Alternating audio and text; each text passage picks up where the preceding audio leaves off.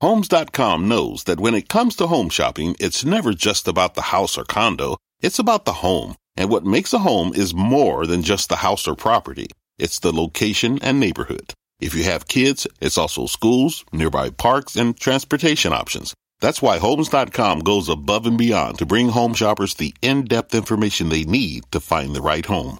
And when I say in-depth, I'm talking deep.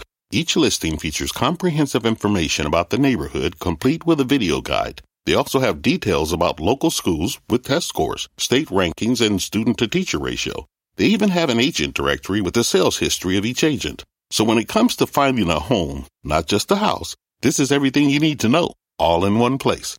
Homes.com. We've done your homework. The market doesn't joke around, so why would you? Get serious. Choose Tasty Trade. Tasty Trade gives you the tools you need to make smarter moves. Dig into data with advanced charting, track profit accurately with order chain trackers, see risk clearly with curve analysis, and trade with low-capped commissions, stocks, options, futures, and more, all on one platform. No wonder serious traders choose Tasty Trade. Join the club, genius. Tasty Trading is a registered broker-dealer and member of FINRA and SIPC. My mission is simple, to make you money. I'm here to level the playing field for all investors.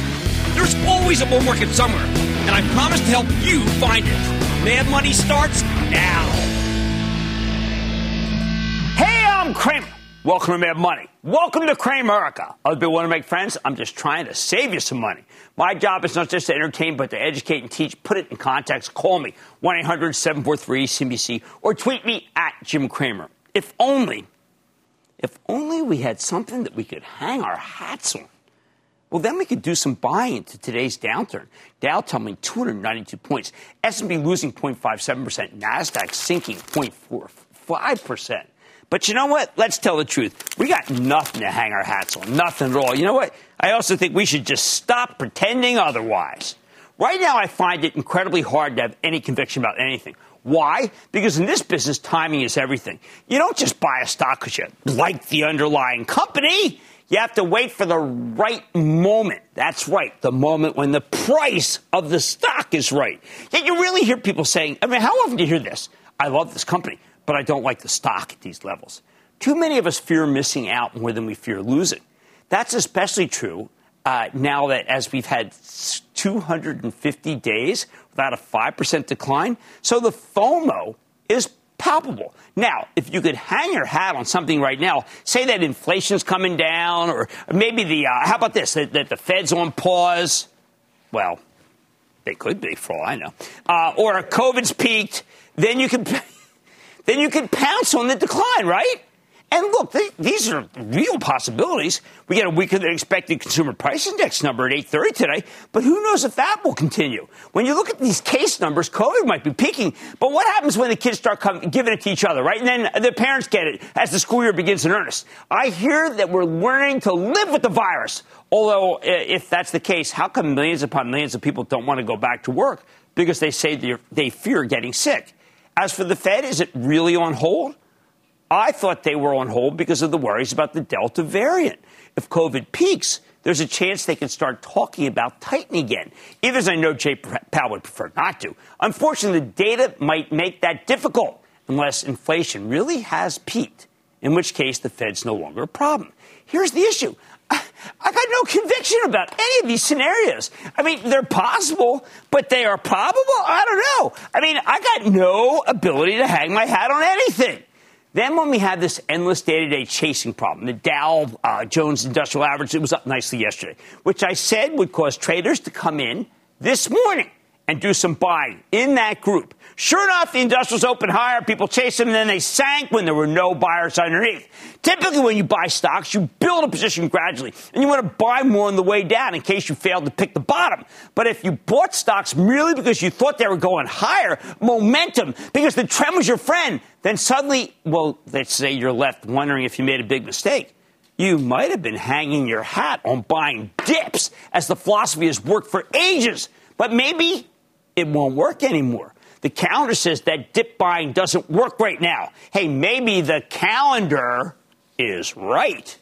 How about individual stocks? We're seeing some disturbing trends. For ages, I find that if you buy high-quality stocks and you keep buying them on the way down, more often than not, well, you'll make out like a bandit.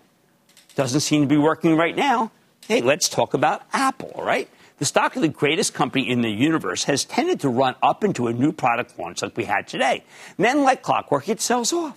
Last week, though, Apple had been pummeled by its so-called loss to Epic in a recent federal court ruling. I figured that if the stock had run into the launch and then gotten slugged, maybe because if it sold off before the launch, well, we can see the opposite effect. I hung my hat on the idea that there were low expectations for the iPhone 13 and the other goodies that come with it. Nope. Apple got hit anyway. Nothing to hang your hat on. So the pattern recognition that I wanted to hang my hat on, it had failed. Or take Wynn Resorts. Now, here's a stock that had been pummeled by the idea that COVID would hurt business both in Vegas and in Macau. I own it for the Charitable Trust because I expected it would be viewed as a major reopening trade. We were looking real good. But then what happened? The Chinese communists let it be known that it wants to crack down on gambling in Macau, which is their core business. Should have been more worried about China's resurging communism, even as China has always, in the end, let gamblers be gamblers. Once again, I thought I had something to hang my hat on. Instead, there was... Oh, of course, the Chinese communist one actually gets on. Instead, there was no... Well, doesn't that say everything? I can't even... There you go. Okay. And then think of the groups that we would have thought would have made us a ton of money. Hey, remember we thought the drug stocks had evaded potential price controls because Biden didn't bring it up right after he was elected? Well, that group had a huge head of steam on it. That was a real hat hanger. Then last week, it turns out that Biden's people were just biding their time. The plan is to roll back drug prices to levels that would cause a huge amount of pain to shareholders, even as they'd be very beneficial to anyone who buys medication. Now, the whole group has to bottom, and it doesn't look so good. Forget that hat hanger. Lately, I've been hearing people make the case that the banks were cheap. Oh, that one seemed like it was a good idea to hang my hat on, right? We heard how about nice risk reward? We heard they were cheap versus earnings. We heard it was time to buy. But I kept thinking, why? Why? What do you know? What does your conviction stem from? The answer? After today's sell-off, nothing. So let me ask you something then. How the heck do you come up with conviction to buy? The answer is simple. When you feel like you'd be willing to buy more on the way down and not cut and run because you never had anything to hang your hat on to begin with. Sell. Man, I'm really good. All right. Well, we get the picture. I'm very good. All right, what's the cure? First, I think it's price. When stocks fail to go down initially on bad news, then fail to go down when that bad news is pointed out to them by analysts the next day, that does tell you the pain is over. So remember, that's the moment to buy. So first we have bad news. The stock doesn't go down. Then we have bad news that the analysts talk about, and the stock still doesn't go down. That's a good signal. However, we may have to wait until the second week of October, when the period of maximum seasonal pain, as Larry Williams tells us, is done. Finally, let's just say we need to see stocks stop suffering big declines on nothing. Again, go back to Apple. The stock was down big last Friday. Then the launch went fine. And then it still went down more. And only if the stock started dropping today did people say, I guess that's not such a good phone. Oh, please. I'll take it. Give me yours. Now, periodically, I read a little bit about myself on Twitter because I am a masochist. That, of course, would turn me into one of these if I stuck with it. And I see that apparently I have become a raving bear. Now, maybe at this very moment, that's not such a bad thing. But more importantly, I'm not a bear. I'm neutral for the moment. I'm just waiting to have something to hang my hat on before I pull the trigger. Lots of unseasoned players in this market keep mistaking my caution for belief that the whole market's headed down. I simply want to lessen the chances that the stock market gets hammered after I'm doing my buying and be done it. That's what you want. Remember, you're trying to make it for a better risk reward. The bottom line, right now, I'm keeping my rally cap on my head, okay? Because as you could tell from my flailing efforts, other than when I put the Chinese Communist Party hat on, there is nothing else to hang our hats on if we're bulls. Let's go to Dane in Florida. Dane. Hey, Mr. Cramer, great to speak with you. Thank you, I'm Dane. Looking to diversify. I'm looking to diversify my portfolio by reopening a telecommunications position. Okay. And Verizon caught my eye last week with well, this don't let it. It'll poke your eye out. That stock's doing absolutely nothing fast. I don't want you in that one. If you want to be able to try to make some a little bit of extra income, I'd rather actually see you in Chevron. How about Scott in Florida? Scott. Hey, Jim. This is Scott in Florida. Thanks for taking my phone call. I'm calling on a stock that you recommended about a month ago, Beauty Health. The ticker is SKIN. You interviewed Brett man, Saunders. that thing's been hot as a pistol. Unbelievable. It just merged with a relationship with Ulta, Nordstrom, Sephora. Yeah, it's blowing up. I want your opinion. What do you think about this stock going forward? This is one that Brent Saunders told us about. He used to run Allergan. He's been dead right. It's been a terrific stock. I don't think it's done. Wait for a little bit pullback. But I've got to tell you, Brent nailed it, and he nailed it for us. All right, everybody. Right now, we don't have anything to hang our hat on in this market, although I demonstrated a complete inability to try to miss every time I tried to. Anyway, and until we do find something to hang our hats on, I find it incredibly hard to have conviction about buying anything. So I'm keeping let's say I'm sitting on my hands. On Mad Money tonight, Palo Alto Networks held its analyst day yesterday, setting the stock higher. So could this red-hot tech play continue to connect your portfolio to profits? I'm getting the latest from the CEO. Then a specter's haunting Wall Street, the specter of sky-high natural gas. I talk about this endlessly because it is. So is the price soaring on the fundamentals, or are we just seeing another short squeeze? I'm going off the charts for answers. And Tellurian, another nat gas play, is poised to benefit from these higher nat gas prices still. So I'm checking in with this $3 stock and the company's chairman to learn more about what the company has in its pipeline. So stay with Cramer. Don't miss a second of Mad Money. Follow @JimCramer on Twitter. Have a question? Tweet Cramer. #MadTweets. Send Jim an email to madmoney@cnbc.com or give us a call at 1-800-743-CNBC. Miss something? Head to madmoney.cnbc.com. Fact. Running a business is not getting easier on your wallet. With higher expenses on materials, employees, distribution, and borrowing, everything costs more.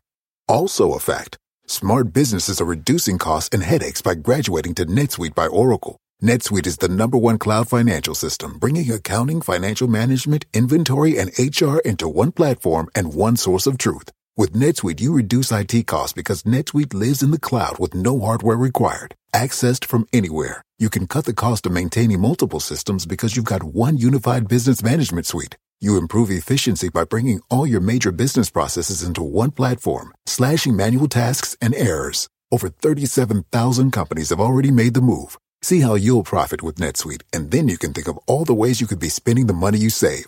Company retreat in Malibu, anyone? By popular demand, NetSuite is offering a one-of-a-kind flexible financing program for a few more weeks. Head to netsuite.com to start saving.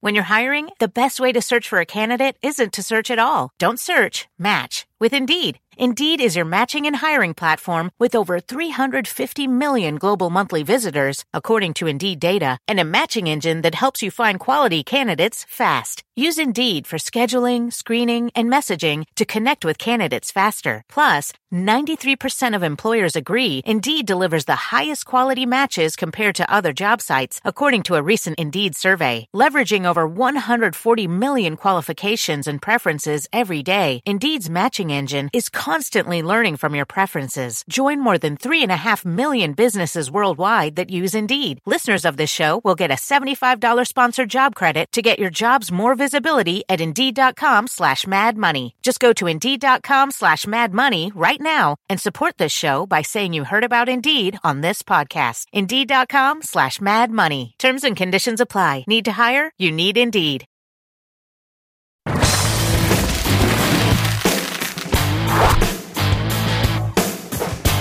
Even when the broader market's just getting crushed, you can still find winners. stocks like Palo Alto Networks. That's that best-of-breed cybersecurity company that's been on fire for the past few weeks, or I could say past few years.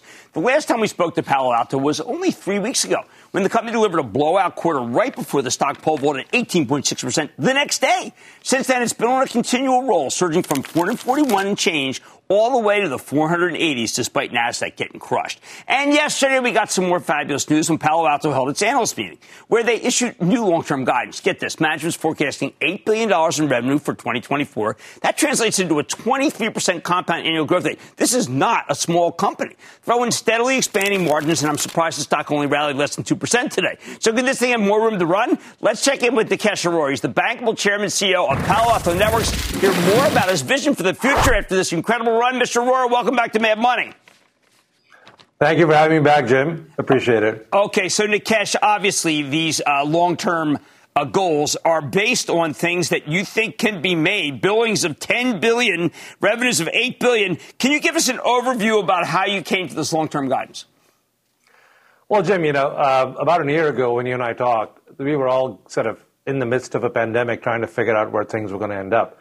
I think it's abundantly clear that despite the bad impacts of the pandemic, we've all learned how to live with it. And at the same time, we've seen an acceleration of technology adoption. It's across the board. You see that in SaaS companies, you see that in streaming businesses, you see that in delivery businesses. And I don't think there's any turning back from here.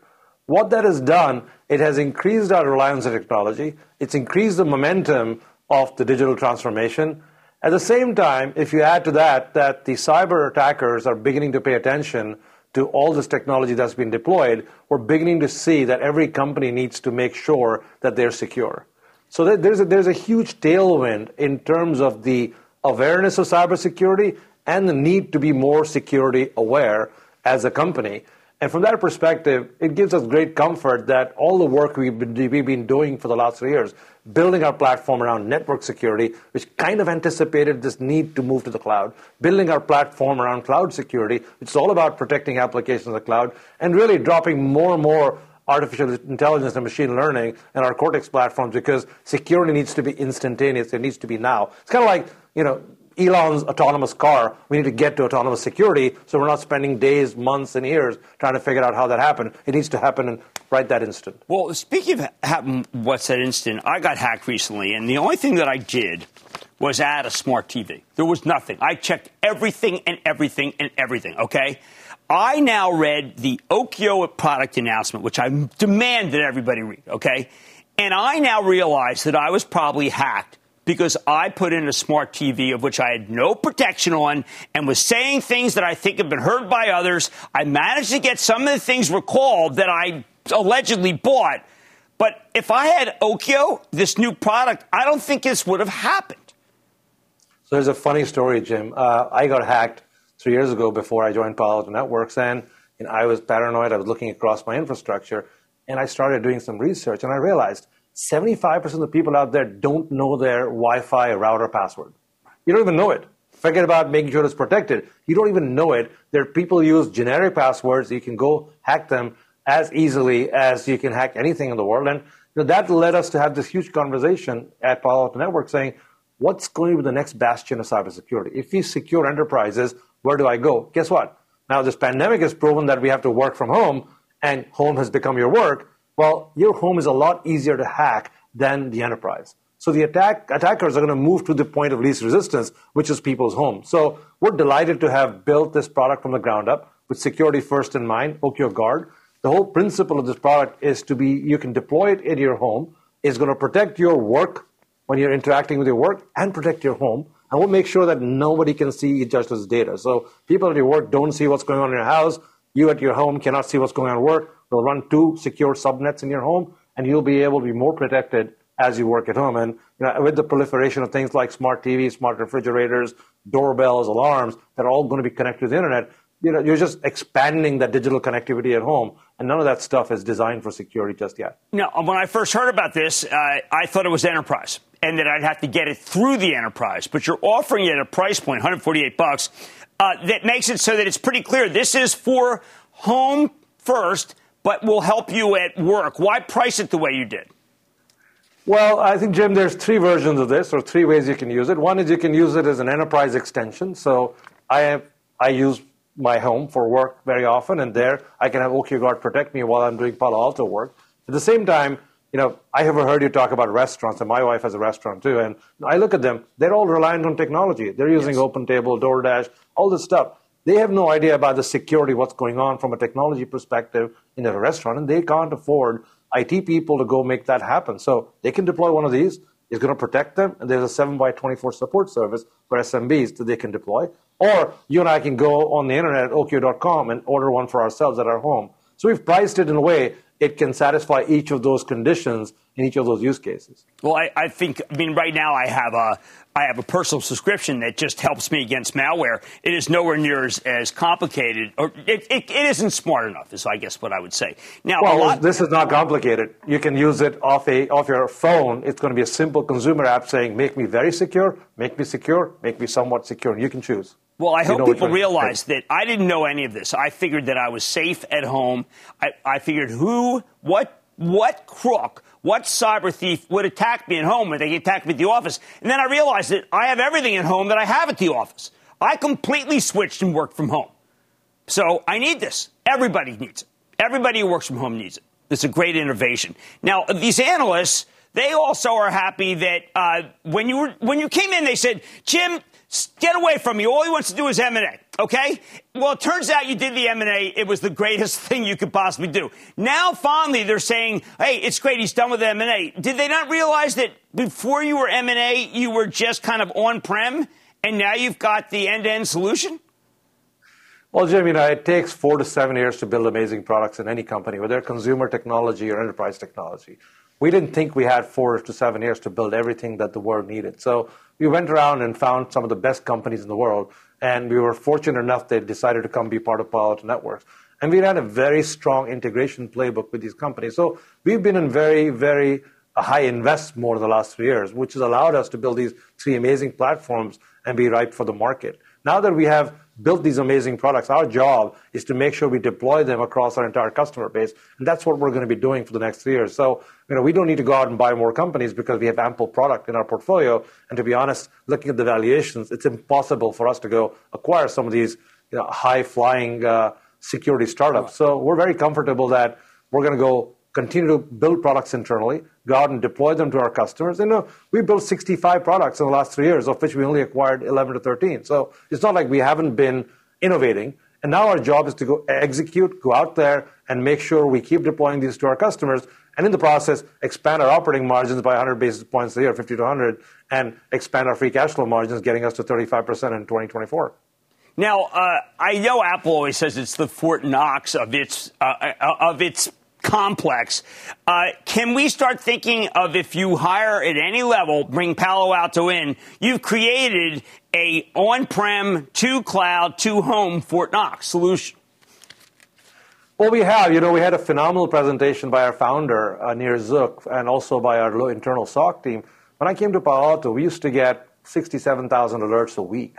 We're down to 68 events. We've automated everything. We can remediate in under a minute, and we can actually stop threats in seconds that come to us. So we've actually eaten our own dog food, deployed this entire architecture internally, and the whole idea is to get our customers to that secure state that once they're there, they're remediating cybersecurity issues in seconds so that they can focus on their day jobs and not getting worried about who's going to attack them next. Okay, so last thing I need to know is, when you think about what the biggest security threats we have, are there new ones right now that we're not focused on? You had the ability to see that it was going to be work at home was going to be a problem. What's next?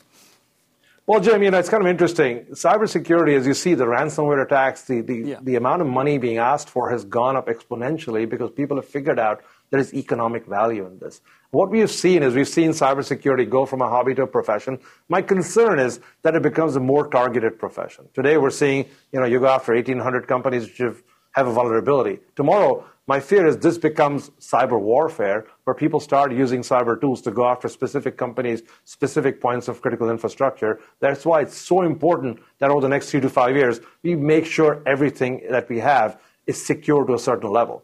Right? And that requires rethinking technology architectures, rethinking security architectures. And honestly, to talk my book, it requires a more platform approach towards cybersecurity, not a point solution approach, which is something I said 3 years ago. We're seeing that in spades today. And I hope that many of our customers, many large companies out there, will deploy that strategy because that's the only way for them to get to a better secure state. You've been a straight shooter the whole way. The presentation is excellent, and I got to get the product. What can I say?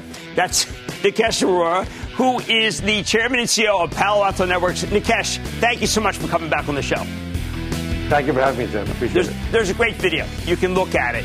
For those of you who have been hacked in the last, since you got a smart TV, take a look at it. I think it's definitely what the breach was at my house. Mad Money's back in. Coming up, it's a frack attack. Cramer pipes up some wisdom on natural gas when we go off the charts. Next.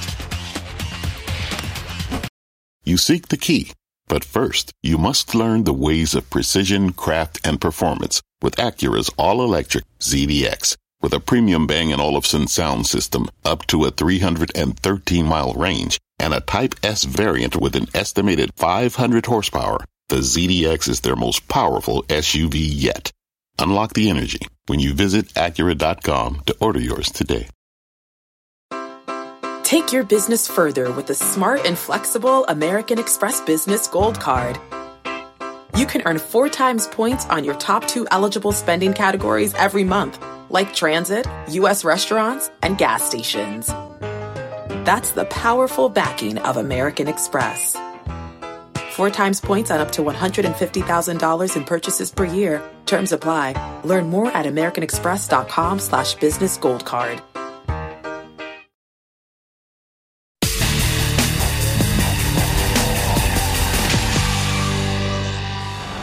As I've been saying for some time now, a specter is haunting Wall Street.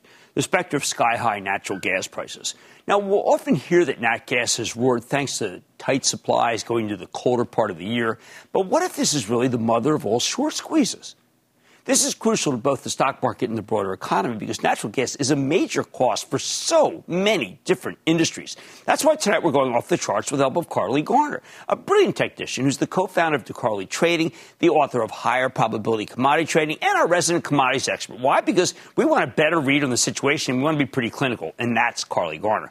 Garner points out that all year we've seen the same pattern across various different commodities. You'll get a miraculous boom followed by an agonizing bust. Now, there are good reasons why natural gas started running. An unusually hot summer, that's for air conditioning, followed by supply disruptions from Hurricane Ida. However, unless we get an extremely cold winter, Garner thinks that market is overestimating the level of demand here with nat gas at $5 and change. Why? All right, let me put this in perspective. Natural gas has been awful for years. Ever since the industry embraced fracking, we've been flooded with supply, and that's kept a major lid on prices. In other words, betting against natural gas was like shooting fish in a barrel. Garner thinks the bears got complacent, though. The result of that complacency? Occasionally you get explosive moves higher that catch everyone by surprise. It's not just right now. In 2018, there was a managed futures program blow-up that sent natural gas from $2.70 to $4.80 in a matter of weeks. Short sellers were forced to liquidate by buying back futures contracts and call options. Yet a handful of weeks later, it was back under $3 because short squeezes just don't last. Garner suspects we're seeing something very similar right now. So I want you to take a look at this weekly chart, and that's the most simple chart, as we're going to see, of natural gas. And this is with the CFTC's Commitment of Traders, or COT report, right? These are the numbers that show you the net positions of small speculators, large speculators, and commercial hedgers. What we care about are the large speculators, meaning professional money managers, and that is the green line. See these? Okay. Over the summer, you can see that these money managers took a large net short position as natural gas continued to rally. By the time prices moved comfortably above $4, they ran out of firepower. There was no one left to sell. And when that happens, prices tend to skyrocket, which is exactly what happened. That is a cause and effect situation. Eventually, the bears started to capitulate, but in order to close out the positions, what did they have to do? They had to buy natural gas futures back, which pushed the prices even higher, and that's that last leg up. Garner believes this short squeeze is likely to be temporary. Now, just look at this chart. Nearly every time the large speculators get too negative, okay, green, bang, bam, bam, right? Look at this, what happens, right? Natural gas spikes, but then quickly plummets once the short squeeze comes back to an end. Back in 2014, this kind of squeeze took us to 575, all right, initially. Then after a brief pullback, it made one last run to 650. Eventually, the price retreated under $4 just as fast as it rallied. That's why commodity traders call natural gas the widowmaker. However, while she says the short squeeze is temporary, that doesn't mean it's out of juice. According to Gartner, prices could keep roaring for a while before the breakdown. Why? Because the net short position held by large speculators only peaked a few weeks ago at 166,000 contracts. And you can see that right there. As of the most recent Commitments of Traders report with data from last Tuesday, these institutions still hold 120,000 net short positions. Gartner suspects that another 40 to 60,000 contracts got squeezed out last week, meaning roughly half of the shorts have already been forced out. The thing is, past short squeezes in natural gas didn't end until large speculators went neutral or even long. In other words, totally switched position, which means we've got a long ways to go before this move comes to an end. If that pattern holds true, Gartner thinks natural gas could move toward its 2009 or 2014 highs. So now we're really starting to think about some, pretty elevated levels. 2014, we'll have to see it in a second. That's somewhere between 575 and 650. That would be around there. Now, take a look at this weekly chart of the natural gas futures. Ever since prices bolted above $3.30 in June, the fossil fuel hasn't looked back since, breaking out above $5 last Friday, which has become the new floor of support. As long as that floor holds, Gartner says the bulls are in control. And here's the floor.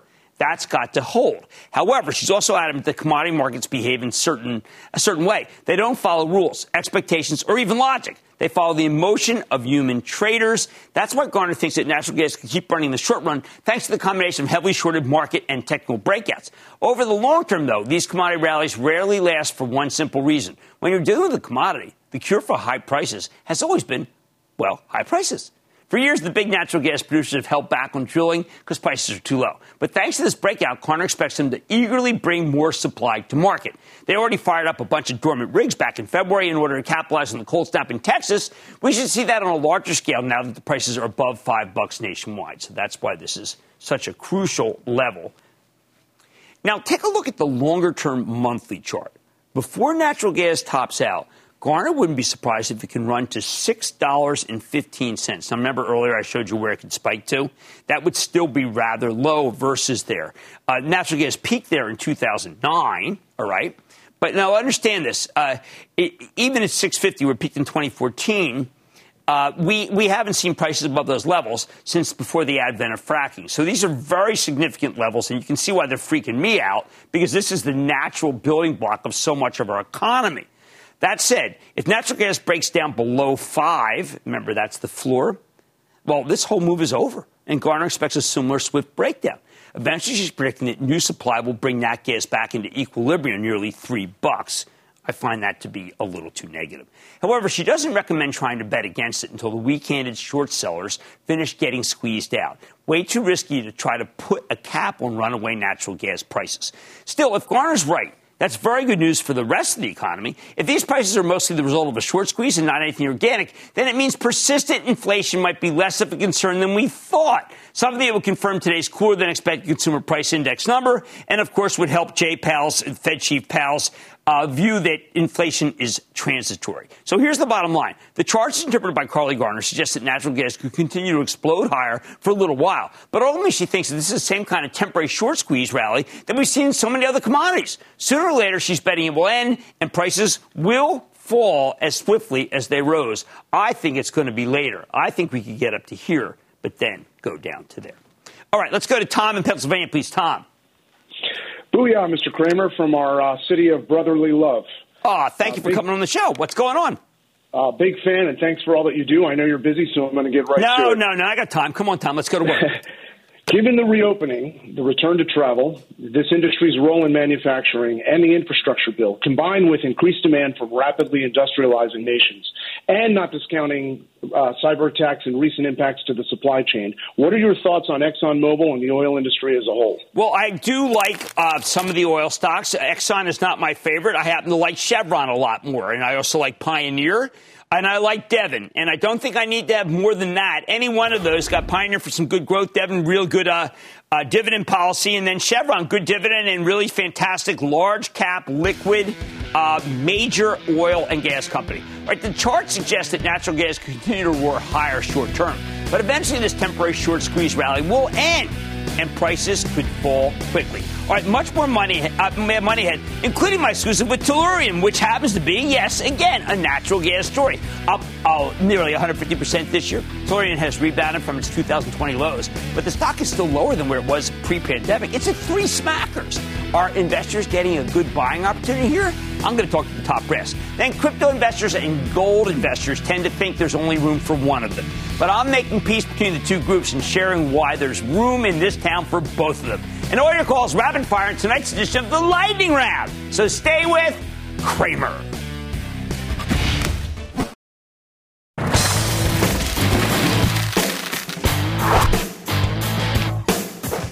Tonight, we're talking about the relentless run in natural gas. It's a continual theme for me on the show. Earlier, we highlighted Carly Garner's chart work. She thinks it's temporary, and after an additional spike, the rally will subside. But what if it's not going to? In that case, you might want to own something like Tellurian. That's the company created by liquefied natural gas pioneer and genius Sharif Souki to invest in nat gas transportation infrastructure, symbol TELL. Tellurian's in the process of building liquefied natural gas export terminals that could eventually make them big money. Thanks to the recent natural gas rally, the stock's up nearly 150% for the year. But it's still at $3. Even after this move, though, it's down big from where it was trading before the pandemic. So could this be the opportunity you're looking for? Let's take a closer look at Sharif Souki. He's the visionary co-founder, executive chairman of Tellurian. To learn more about his vision for the future, Mr. Souki, welcome back to Mad Money. Jim, thank you very much for having me today. It's been a while. Well, Sharif, I got to tell you, when natural gas was at $2.53, $3, you sent me an email saying you think this is the bottom, it's going to go up substantially, and I sent you back a snarky email saying, oh, please. And, well, you were right, I was wrong, as you've been the whole time. What did you see? What did you know? Well, Jim, fundamentally, 15% of the world's population uses 40% of the world's energy. So the rest of the world is trying to catch up. And for them to get simply to half of our living standards, we're going to need to find another 100 million barrels of oil equivalent. And most of that is going to be natural gas as opposed to oil. So fundamentally, it's a very, very strong global market. And what has happened in the last 5 or 6 years is the U.S. has, from an energy standpoint, become a full participant in the global infrastructure. So we're now connected to the rest of the world. And what happens everywhere else in the world makes a big impact on us. Fortunately, we're blessed with enormous resources, and we can do it if we want to. So now we have pretty much of a worldwide arbitrage without a lot of friction, correct? That's correct. So what happens? The friction, Jim, is going to be the infrastructure, because an enormous amount of infrastructure needs to be built. But we have the resource to do that. We're blessed. Talk to me about the integrated model and the way it was different from what you did with Cheniere. Well, when we were at Cheniere, as you remember, we had started by thinking the U.S. was going to be short gas, so we wanted to import gas. And then lo and behold, fracking happened, and the revolution in the United States would change things dramatically. And we didn't know where it was going to end up being. What has happened now is that we're the largest producer of natural gas in the world. We are also one of the top 2 exporters of natural gas in the world.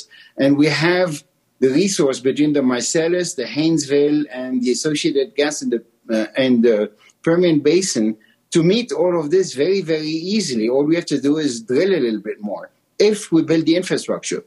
So we're connected to the rest of the world. The rest of the world doesn't have our luck. Most of the gas in the future is going to come from 3 places for the rest of the world: Russia, Qatar, and the U.S. And we're a very, very significant component of this. And if we decide to help the rest of the world and help ourselves, we will be able to do so. Well, is it possible that we could have the same shortage that Australia did when they decided to export so much that they actually got in trouble? No, not for the next few decades. Because when you look at the production, the resource we have between the Marcellus, the Haynesville, and the Permian Basin, it's just a matter of having a few more rigs. I know prices are high now in the U.S. They'll probably peak this winter. And then the companies that were so distressed for 2 or 3 years will repair their balance sheets and will start drilling more. And prices will come back down towards the end of next year. All right, good. In now, the U.S. All right.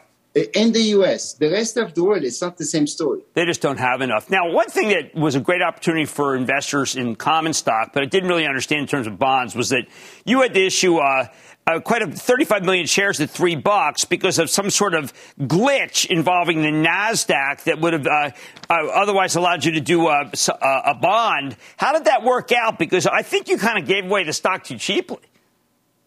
No, it's two different things, Jim. We did raise some money, and that's because we're building our war chest to go make an acquisition. As you know, I want to be completely integrated, and I need to take a look at opportunities. They're all over the place. There's a lot of producers now that are trading very cheaply, and it's a good opportunity, especially if you can get the gas on the water. It sells at $5 on the beach, but it sells at $20 on the water. So you want to capture that arbitrage. What happened with NASDAQ is we wanted to issue a bond. But it was what they call now a baby bond. I'd never heard of this before. It trades in $25 denominations. A bank came to see us and said, we can do this. It's 7 to 8 years maturities and very light on covenants and 8% coupon. I thought it was too good to be true. The problem is it doesn't accrue interest. It trades pretty much like an equity security, right, ex-dividend or not. And NASDAQ could not get their arms around it and wanted to treat it as an equity, although it's simply an obligation of the company. So we had to cancel this, and we'll see what happens. Okay. And then the last thing, where are you in terms of what's happened with the hurricanes? Has it slowed up has it slowed your giant build? No, not at all. As you know, we're in site preparation at the moment. We haven't started the hard construction. That won't start until March. So right now it's fine. There's no issues on the project. All right, well, this is a very cheap call in the whole situation, the $3 stock. I didn't think it would. I got to tell people to do it like you told me to buy Cheniere at $7. This is at this point it's ridiculous. If any of the gas producers in the U.S. And you're looking at what your prospects are, domestically, they're very limited. We're not going to increase demand domestically. But on the rest of the world, it's enormous. And you're going to have prices on the water that are a multiple of 3 or 4 times what they are in the United States. So just to cross the beach, you get paid a lot of money. All right. Well, look, everybody, you just got a nice $3 spec that I think makes a ton of sense because this guy gave us it when it was $7 with Cheniere. And you, I don't know, 20-fold? I guess that's about what you did.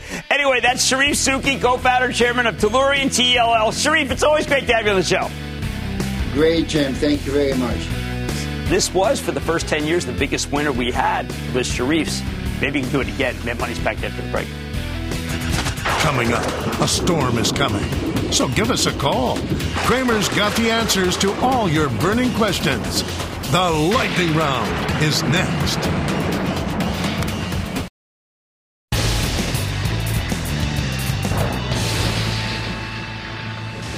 It is time. It's time for the lightning round.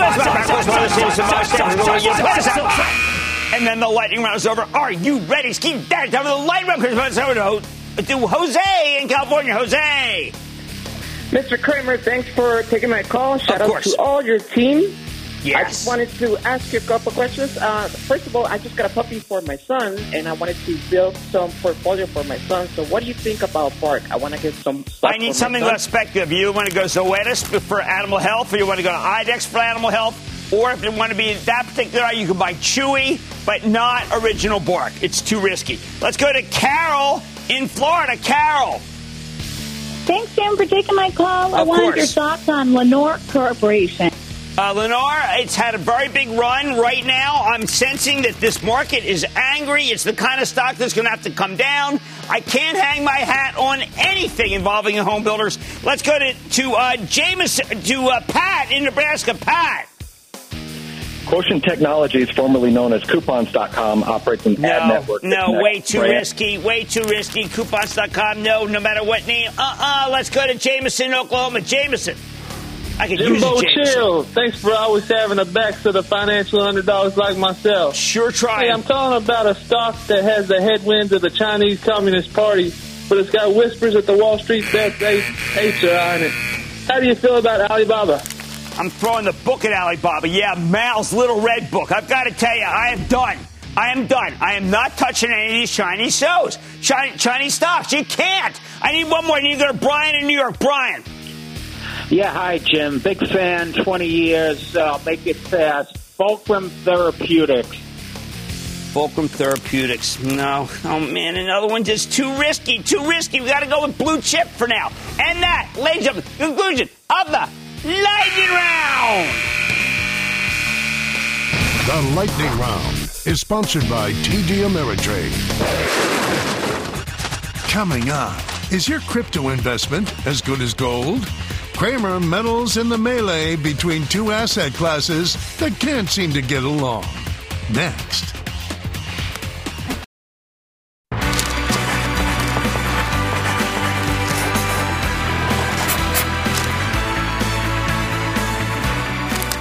It's not either or. Yet that's how I feel every time I see anyone argue about owning gold versus owning cryptocurrencies. There tends to be no love lost between investors in these two alternative assets. Call it the narcissism of small differences. Never mind that both groups love to bash fiat currency and central banks. The gold bugs are contemptuous of the cryptoids because gold's been around forever. It's been a stable store of value for millennia. But the cryptoids think of gold as a fuddy-duddy investment, something that can't get out of its own way, while Bitcoin and Ethereum, the two biggest cryptocurrencies, have made you ridiculous fortunes in recent years. Gold, they say, was supposed to be a defense against inflation and governments printing too much money. But in this what have you done for me lately market, well, let's just say that gold has been a serious disappointment. Plus, the gold people tend to be sober and serious and, most importantly, subdued by comparison. Mark Bristow, the CEO of Barrick Gold, arguably the greatest miner of our era, is using $1,700 as his 2021 price target for the precious metal. But his 5-year forecast is for much lower levels. I have to ask you a question. How often do you hear any crypto backers predict lower prices? I mean, they're more like Cathie Wood from ARK Investments. Bitcoin's at 46,000 right now. I mean, she loves to talk about how it could go to $500,000 in 5 years' time. Last time, said it with Andrew Ross Sorkin. Now, I don't want to cast aspersions. But Wood is a tremendous proselytizer for what she believes in. Wood is her very big call to buy Tesla at much lower levels, which made you fortunes. If anyone else was calling for Bitcoin at $500,000, they'd be laughed out of the room. Wood's got a track record to get away with it, though. That said, I can't imagine a tough, shrewd guy like Mark Bristow, CEO of Barrick, ever arguing that gold will be at $17,000 in 5 years without sacrificing every shred of his hard-won credibility. The way I see it, though, gold and cryptocurrencies are not in the same category. They're not in competition with each other. They do different things. Cryptocurrencies are very speculative assets. They're backed by nothing, not history, not governments. They trade on faith. If you want a speculative asset that's incredibly volatile, you can do worse. Gold, on the other hand, has tremendous scarcity value, not to mention a history of being difficult to find. Typically, the supply of found gold goes up about only 1% per year, which means there's never enough around to keep it low for too long. And it's proven its worth in gold, especially if you're trying to flee from a dangerous place without losing all your assets. At the end of the day, I am a believer in both gold and crypto. I regard gold as an insurance policy against long-term inflation. It's boring, but absolutely essential. I regard something like Bitcoin or Ethereum as a speculative trade. I can't see them as anything more than that because they lack a history and they're insanely volatile. Maybe crypto is going to be a storehold of value when it goes up, but it's a colossal error when it goes down. That's not what I'm looking for in insurance policy. You don't speculate with insurance. Crypto absolutely has its advantages if you're willing to take on extra risk to chase big gains. But that's very different from protecting yourself. But there's absolutely no reason to treat these two things as somehow equivalent. They serve different functions. Gold's value is in its timelessness. Crypto's value is in its timeliness. You want insurance? Buy gold. You want to speculate? Buy Bitcoin or Ethereum. But do not confuse the two. I'd like to say there's always a bull market somewhere, and I promise I'll find it just for you right here on Mad Money. I'm Jim Cramer. See you tomorrow. The news with Shepard Smith starts now.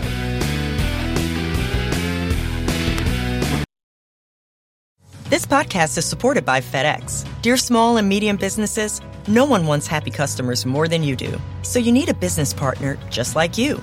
Like FedEx, who understands your passion for serving your customers because they have the same commitment towards you. That's why FedEx offers you picture proof of delivery, packageless and paperless returns, as well as weekend home delivery to 98% of the U.S. on Saturday and 50% on Sunday. See the FedEx service guide for delivery information. What's more, FedEx Ground is faster to more locations than UPS Ground. Trust FedEx for timely deliveries. See what FedEx can do for your business. Absolutely, positively FedEx.